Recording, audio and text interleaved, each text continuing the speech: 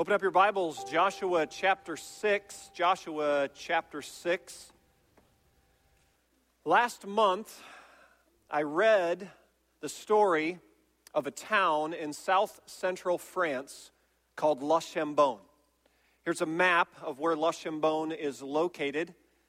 You see there, south central France. Philip Halley, in his book, Lest Innocent Blood Be Shed, I commend it to you, he writes the storyline about how this one town made a decision during World War II to shelter and protect any Jew that would enter their town. Now you understand at this time, it was a Nazi-controlled area. France had already been taken over. Even the French police and French government were under Nazi control. So it was at great risk to their own lives to publicly declare that any Jew that would enter and walk into La Chambon would find a place of refuge. They would not be turned away.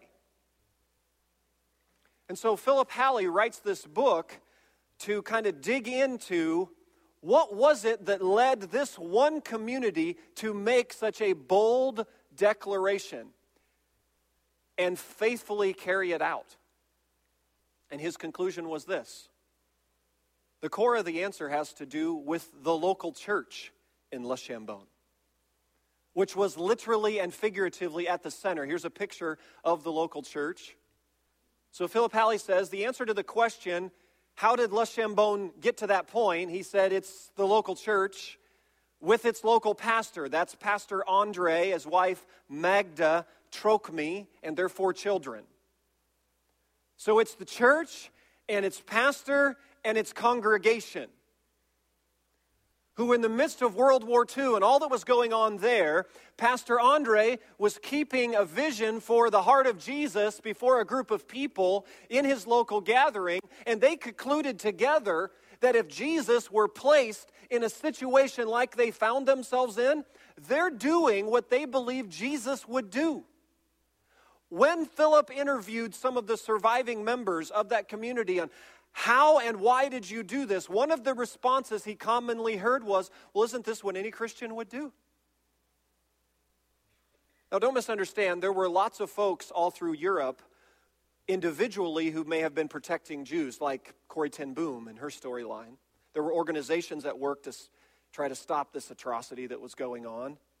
But there was only one city that history documents in all of Europe that did what La Chambon did. One. And the conclusion is because there was a church and a pastor and a congregation who believed that they should be a city of refuge because that's what Jesus would want them to be, no matter the cost. So here's a picture of some of those Jews that were rescued. About 5,000, mainly children. Can you picture that? 5,000 children who found their way to La Chambon. In other words, they ran away from the Nazi trains that were loading up the Jews, taking them to concentration camps to their eventual death. Mainly children would escape. Parents would send off their kids, sometimes siblings together, many times children alone. Can you picture them arriving cold, tired, scared, and knocking on the door of the church in La Chambon? Saying, hey, we heard you will take care of us. And Pastor Andre and his wife and their congregation opened the doors and said, yes, please, come in. Now, there are 5,000 approximately, so Philip Halley got to interview some of the surviving members and tell some of those stories in the book about what happened to their lives, right? They eventually grew up, married, had their own kids, and generations progressed on. Well, he himself went to the Holocaust Museum in Jerusalem. And he said he walked down the long corridor. I've not been to that museum, but if any of you, there's a long corridor, he said. He said at the end of the long corridor, which was to represent the darkness of all that happened during that era, he said there was a room at the end of that corridor. The title of the room was A Room for Heroism and Hope. And it was to portray where were the rays of light shining into all this darkness. And when he walked into that room, you want to guess who had a large piece of real estate in the Room of Heroism and Hope at the Holocaust Museum in Jerusalem? The village of Loshambon, with its church and its pastor and its congregation. So this morning, I want to talk about what does it mean for us to affect change in our world? To be a modern-day version of what the village of Loshambon was to the Jews in World War II. And I want to do that by looking at two walls in Scripture. One wall that needs to be torn down, and another wall that needs to be built up. Because to affect change in our world, I believe there's going to be a breaking down of walls and building walls. Break them and build them. It's going to be a both and. And the first one I want to look at is Joshua chapter 6. We're going to call this the Jericho walls. And as you see, God says these must come down. So the context of Joshua 6 is God's told his people, you need to go and inherit this long-awaited promised land.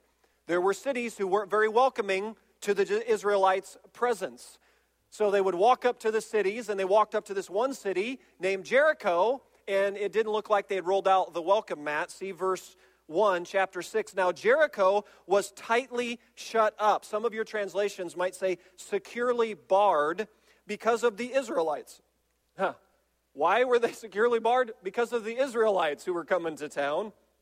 No one went out, and no one came in. So here's a picture of what surrounded Jericho. Here's the size of the walls. Approximately 26 feet high, about 6 feet wide, two-tiered wall system around the city. Do you see on that little artist rendering, do you see the size of the people way down there? So that's the Israelites walking up to the city. And here's what God says to them. Verse 2. Then the Lord said to Joshua, their leader, see, I have delivered Jericho into your hands. Anybody else struck by this? Along with its king and its fighting men. Anybody else struck by the verb tense God uses there? God says, see, you're standing at the base of the 26-foot-high, two-tiered wall, securely barred, tightly sealed. See, I have delivered Jericho into your hands. Anybody else thinking God's seeing beyond the wall and perhaps Joshua and the Israelites are looking upon the wall? Anybody else been there when you walk up to a 26-foot whatever barrier you've got going on in your life, 6 foot thick, and you walk up and you're just staring upon the wall and you hear God's whisper, you come into a worship service together, you get in his word, you get in the prayer room, and you hear that whisper of the Spirit that Joshua hears say, see, I have delivered Jericho into your hands. Like, what? See, there's a big difference than when you're focused upon the wall than when you get God's perspective and you look beyond the wall. Are you tracking with me? See, when you look upon the wall, here's what we're going to be overwhelmed with. You're just fixated like the Israelites no doubt were. Probably, can you picture Joshua's leadership court meeting that day? Hey, Joshua comes and, hey, God says, city's ours. God's already delivered it to us. We just need to go take it. And they're like, Joshua, have you checked out the size of those walls? They're 26 feet tall. They're 6 feet wide. There's 2 of them. And there's not like a little nook to get through. It's sealed, Joshua. They're just focused on the circumstances. And when you get focused just on your own 26-foot-high circumstances, here's what fills our vocabulary. It's filled with doubt and negativity and cynicism, and you whisper the no way often. You go, no way. There's just no way, Lord. No way I can see how I'm going to get through what I'm going through. That's when we're looking upon the wall. And then God steps into the scene and you get linked up with him and he helps lift your eyes up to look beyond the wall. And what happens when you look beyond the wall? Do the circumstances change?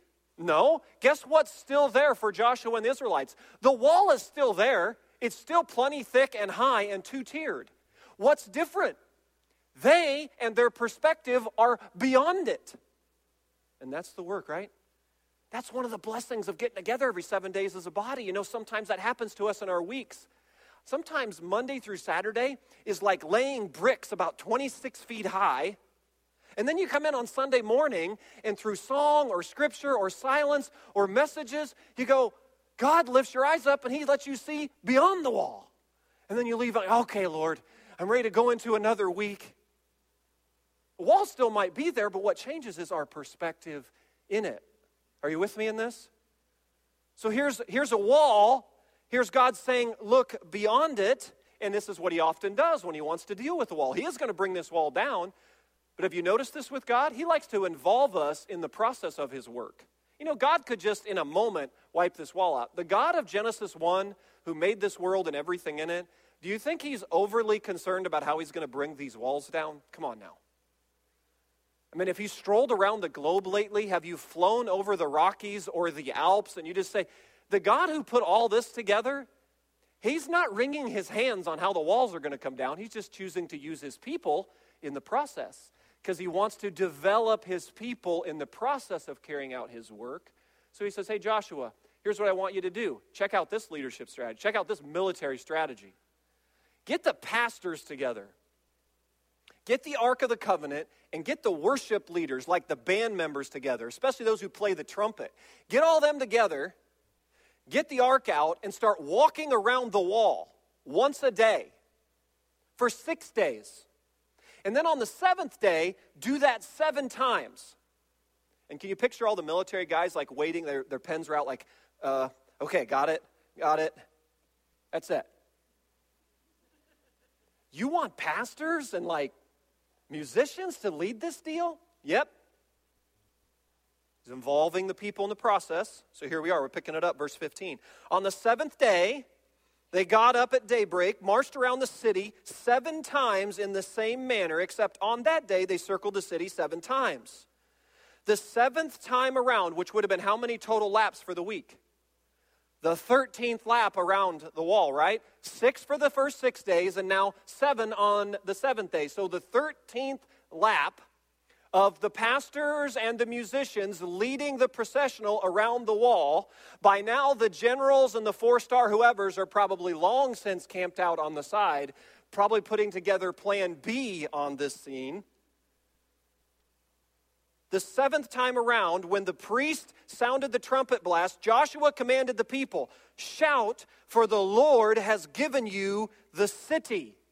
How about that line? In verse 1, Joshua is probably a little bit fixated on the wall. By verse 16, he's got his eyes looking beyond the wall. You see that?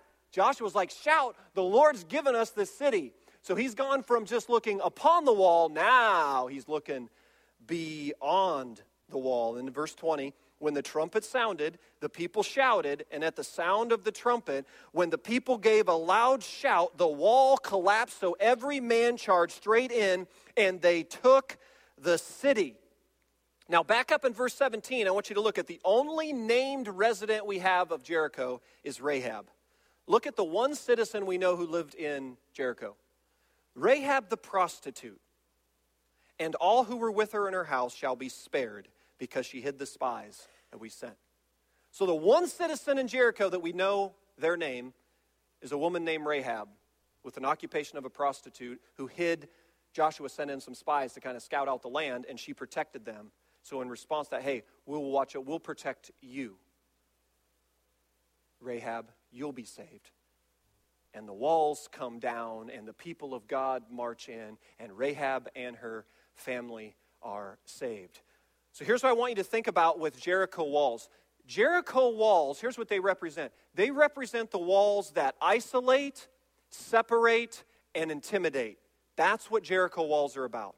Jericho walls are made up of self-righteousness and spiritual pride.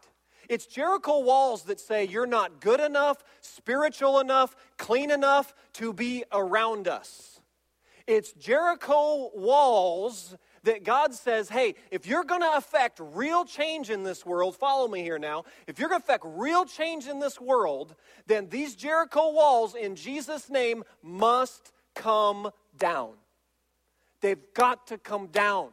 The walls that isolate and separate and intimidate, walls of spiritual pride, walls of spiritual elitism, walls of self-righteousness, walls that look at the world and say you're not good enough, smart enough, whatever enough, spiritual enough, clean enough to be in on our whatever enough. That mindset, that's got to go. Walls that keep the Rahabs out, that's got to go. Are you following me? Jericho walls have got to come down. The first thought in our world today when someone hits the place where they need help in life, do you know what should come right in the next breath? I'm going to find a church to get some help. Do you know that should be normal? Church, do you know what our core business we're in as a church? We're helping people. That's what we're supposed to do. All people, everywhere, no matter what's going on. Of course, spiritual help. And emotional help, and relational help, and financial help, physical help, whatever help is needed. Then when I say, hey, I need some help, that the church should be a city of refuge, much like Le Chambon was in the middle of France in World War II, and the circumstances they found themselves in. It's like, hey, if these folks need help and they're walking up to our doors, we are going to, in Jesus' name, be a city of refuge and open our doors and say, we want to help you. Le Chambon tore those walls of Jericho down. Well, believe you me, there are a whole bunch of churches building walls, building them Jericho walls up when Hitler was running all through Europe. But there's one church in the middle of France who said, in Jesus' name, those walls are coming down. We're not going to isolate, intimidate, separate. No more self-righteousness, no more spiritual pride, no more looking down our noses about you're not whatever enough. No more shutting the Rahabs out. We're going to make sure the lost, the lonely, the overlooked, the broken can find refuge here because we are a body that bears the name of Jesus, so the Jericho walls must come down.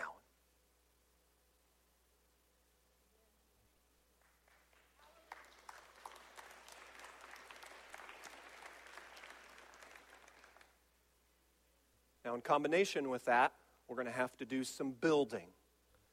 We break some walls and we build some walls if we're going to affect change in this world. So we break down the Jericho walls, and now flip over to Nehemiah chapter 2. I want you to get a picture of the kind of walls that need to be built up. Several hundred years fast forward with the people of God, they move into the city of Jerusalem. They built up quite a wall around the city of Jerusalem, to the tune of 2 miles or so. Ted, can you put the picture up there of the Jerusalem wall? So there's the wall that they built around the city, about 2 miles in length all the way around, 50 feet in height, 10 to 15 feet thick. That's the Jerusalem walls that were built around the city. In the year 586, the Babylonians came in and wanted to capture the Israelite people, uproot and deport them 700 miles east to modern-day Iraq, to Babylon. So they came in. What do you think they destroyed first? The walls. They made those walls like a pile of rubble. Burned the gates, blasted the walls, because then they could get into the city and capture the people and shipped them off 700 miles into the middle of Iraq. 70 years they occupied that space. The city looked terrible. The temple was ransacked. People were gone, and in the midst of that, God called a man named Nehemiah. Nehemiah, I've got a project for you. I'm sending you back to that city to rebuild what's been broken down. Verse 11, Nehemiah 2, I went to Jerusalem, and after staying there 3 days, I set out during the night with a few men. I had not told anyone what my God had put in my heart to do for Jerusalem. There were no mounts with me except the one I was riding on. By night, I went out through the valley gate, through the jackal wall, and the dung gate, examining the walls of Jerusalem. How'd you like to be the crew in charge of the dung gate? That'd have been a good one, huh? Hey, your responsibility is to keep that dung gate looking good and running well. They were examining the walls which had been broken down, its gates which had been destroyed by fire. Verse 14, then I moved on toward the fountain gate and the king's pool. There was not enough room for my mount to get through, so I went up by the valley by night, examining the wall. So he's going through, what's he doing? He's examining the scene. He's seeing all that's broken down. And now jump down to verse 17 and 18. Then I said, after he examines, takes note of what's going on, he says, gets the people together, he says, you see the trouble we are in? Jerusalem lies in ruins and its gates have been burned with fire. Come, let us rebuild the wall of Jerusalem and we will no longer be in disgrace. I also told them about the gracious hand of my God upon me and what the king had said to me. So you see what Jerusalem walls represent? If Jericho walls represented what to separate and intimidate and isolate, Jerusalem walls represented a blessing and a protection.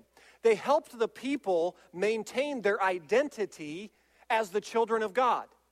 That's what the walls of Jerusalem were intended to be. Think of Jerusalem walls today like fulfilling 1 Peter 2:9. We're to be a royal priesthood, a holy nation, a people belonging to God. Then we have to build up the Jerusalem walls to maintain our identity as a people of God. Just as sure as the Jericho walls that isolate, intimidate, and separate must come down, the Jerusalem walls must be built up strongly, maintaining our identity on who are we as a people. You're a royal priesthood. You're a holy nation. You're a children of God. You belong to the Most High God. This is who you are. It's your walls of blessing and protection. So practically, what does that look like today? What does it mean to build up Jerusalem walls today? It's what we do on Sunday mornings. Do you know part of what happens on Sunday mornings? It's like an indexing of our lives to the kingdom of God. Like when Brad led us through some time of silence and stillness. For some of us this week, that might have been the most you've been quiet or still in all your 168 hours. Or there's a chorus in a worship song that really hits you deep in your soul and something happens. You get indexed to the kingdom of God, or something in a message or a prayer or a conversation in the atrium. Your life gets indexed to the kingdom of God and you walk out. What happens? It's the liturgies of the church that help build up the walls of Jerusalem. It's the teaching of God's word that builds up the walls of Jerusalem. That we're going to teach the scriptures. We're not going to let our teaching get blown around by the culture around us, kind of tossed about by the wind and the waves of the culture. No, we're going to teach God's word, God's way for God's glory. That's how we build up the walls of Jerusalem. We're going to sing songs that are rooted in God's character that remind us of our identity. We're going to put structures in place as a church that facilitate the spiritual development of people. Why? Because we got to build walls and break them. We got to build walls and break them. Do you see the danger if you just break down a whole bunch of Jericho walls and you don't do any work of building Jerusalem walls? What's the danger there?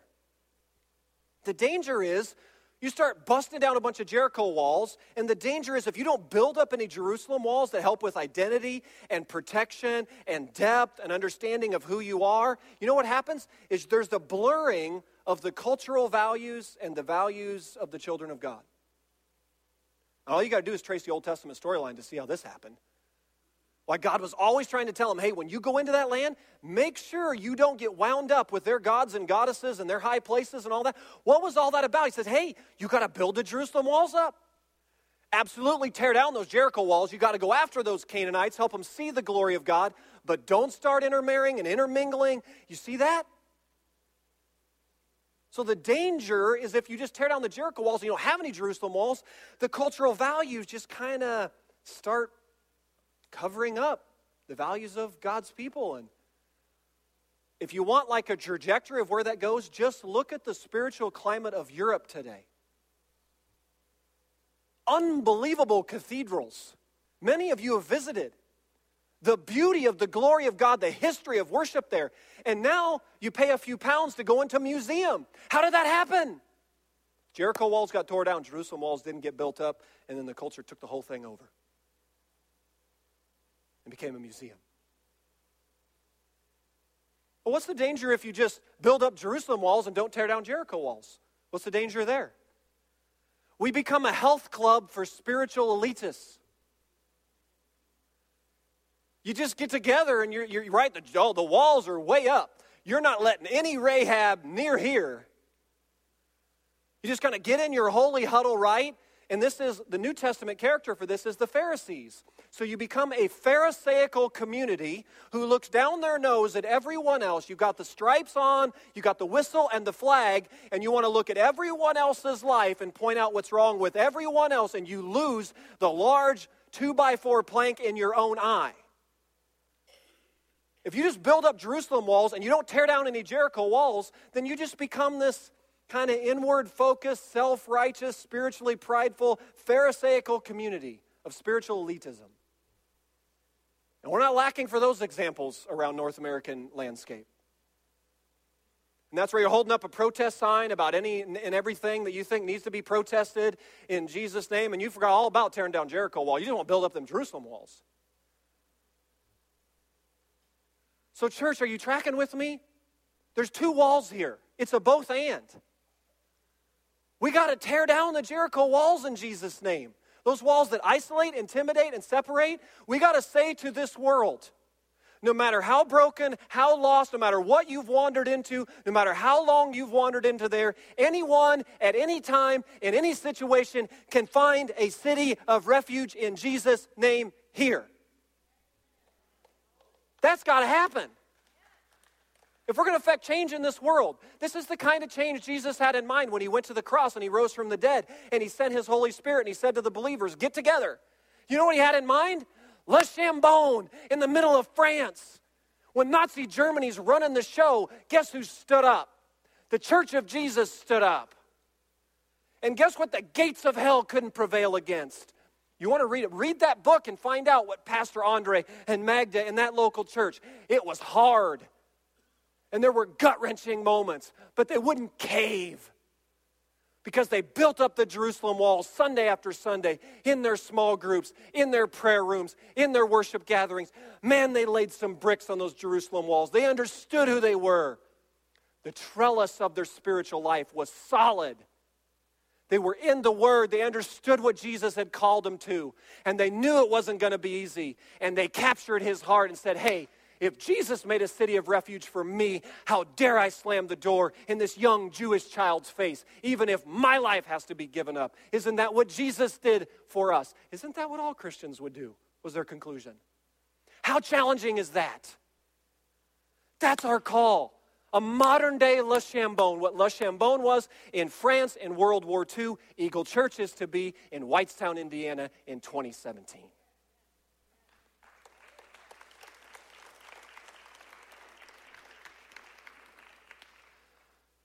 We'll say, practically, how's this going to look? Well, if you were with us this week in our prayer nights, we got a real front row seat to how this is looking around here. I'm super encouraged about our building walls and breaking them. As a church, we say we're about three things around here. Encourage me by repeating them, please. Discipleship, missions, next generation. What are we going to do around here as a church? We're going to do those three things. In the terminology of today, discipleship is building Jerusalem walls.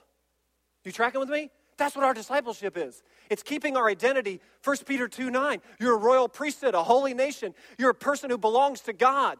So put your roots down deep into him. Understand who you are in Christ. Be a beacon of light. Be a city on a hill. Be strong, steadfast, immovable, abounding in the work. That's our discipleship stuff.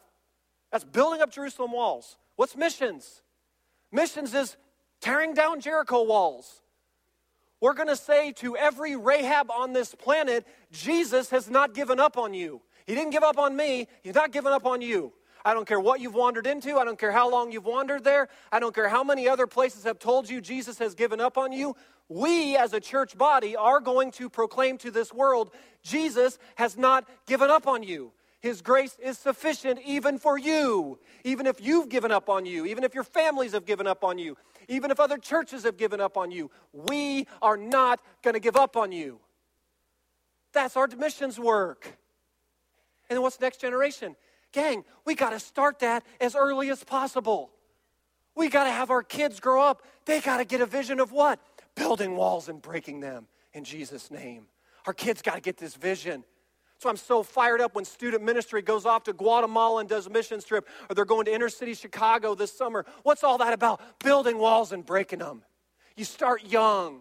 So when they get to these places, right, there's only one paradigm they have. Le Chambon, middle of France, World War II, Jews, that's us. Whitestown, Indiana, Eagle Church, 2017. We're going to build some walls and we're going to break them in Jesus' name. That's what we're here for. That's what Allie King and Danny Marquez are doing in inner city Youth for Christ City Life on the near west side. What are they doing? Building walls and breaking them. We're helping them. What do you think Adam Talent and Indy Alliance on the near east side at Fountain Square? Do you think there are any walls to break through down there? They're building walls and breaking them down there. What do you think Dave and Don Rose with Teen Challenge and all the girls that worship with us week after week? What's going on at that house in Lebanon? Building walls and breaking them in Jesus' name. Safe families and all of our movement, right, to create a system where these kids who are just caught up in a broken system say, hey, you know what? What's Safe Families Movement? Well, build some walls and break them in Jesus' name. How about Petula? What's Petula doing in Sarajevo? She's building walls and breaking them. What's the Kenya team doing this morning over there in Kenya? What in the world are they doing with all those children? What's Remember New doing in 12 countries, 65 homes, 1,500 children, building walls and breaking them? Or how about Daryl and Cheryl Fennessy? Do you remember them when they were here last year? We got an update and we prayed for them on Friday night. How cool is this? So they were here in April. 200,000 Syrians got sent to Berlin. The whole issue with, the refugee crisis. So those Syrians got sent to Berlin. The Fennessys are Arab speaking. The Fennessys get a phone call and say, hey, we got a couple 100,000 Syrians in the middle of Berlin here. It's a crisis. Would you come? They were here in April. June 1st, they were in a suburb of Berlin. We kicked in some money. They created what they call a lighthouse in a suburb of Berlin. 200,000 Syrians. You think they had any walls to break through? A week ago Friday, a young man named Mahad came to their lighthouse because they're doing the things kind of like Petula's doing, creating English language training and contact points. And Mahad came, and Daryl talked to him about Jesus, and he's the first known Syrian follower of Jesus in Berlin as of last Friday. Can you picture that? How cool is that? And so Daryl sent this, and we prayed for him on Friday, and I think, what in the world are Daryl and Cheryl Fennessy? Can you imagine what this Mohad? I was praying Friday night, Lord, raise Mohad up. May he become a pastor. Raise him up, equip him, train him, send him as a spiritual leader into that harvest field, 200,000. What are the Fennessys doing in Berlin? They're building walls and breaking them. That's what Eagle Church, that's discipleship, missions, next generation. And you see the obvious overlap in the center of that? That's the immeasurably more life. And if you're settling for anything less than the center point of that, you're settling less than Jesus' best for walking out this life. I'm not involved with Jesus and his work of missions in this world because he needs me to be. I'm involved because I need to be. He can get done what he wants to get done in this world without me all just fine. I need it. I got to be in the trenches. I want to be there when we're walking around a Jericho wall and we started whispering, no way. And the next thing you know, the walls have crumbled at our feet when the people gave a shout. Do you want to miss that? I don't want to miss that. I want to be right there. I want to feel like a part of that in our prayers, in our giving, in our going, in our banding together. Many of you know Paul and Kate Keller. Kellers, are you here today? Paul and Kate, we prayed for them on Friday night. They're about to go to Sicily, Italy. Selling their house in Pike Township, going to Sicily, Italy. They have 2 young boys. We said, what are they going to do in Sicily, Italy? Do you know there's a massive wave of North African immigrants leaving the disaster that North Africa is these days? They're coming across the sea there, and they're landing on the shores of Sicily. Virtually none of them know the name of Jesus. Paul and Kate heard about this, said, we'll go. They're going to go and live right there. And the waves of these African immigrants are going to come. What are Paul and Kate going to do there? They're going to build walls and break them. And we're going to be a part of that. I can't think of anything bigger and better to give my life to. Do you? Discipleship, missions, next generation. Let's be what Le Chambon was in France in World War II. Let's be that in Jesus' name, 2017, Whitestown, Indiana. Amen. Let's pray. Jesus, thank you for so many great people around here doing such great work. Thank you for the ways you've placed vision and passion in the hearts. Thank you for the ways you've provided resources, and thank you for stories like Muad's salvation this week, and thank you for Petula's faithfulness, and people like Allie and Danny and Dave and Don and others who just lay it on the line, and thank you that as a body we get to be a part of all of that. And forgive us in any way, personally or collectively, we've slammed the door and not been the city of refuge you've wanted us to be. We just declare and covenant together that, Lord, by your grace, we want to see you use our body to break down some walls, break down those Jericho walls in Jesus' name, and then build up some Jerusalem walls in Jesus' name. Help us to effect real and lasting and eternal change in this world today, and do it Jesus' way for Jesus' glory. We ask it in Christ's name. Amen. Well, the ushers are going to come. We got one final song.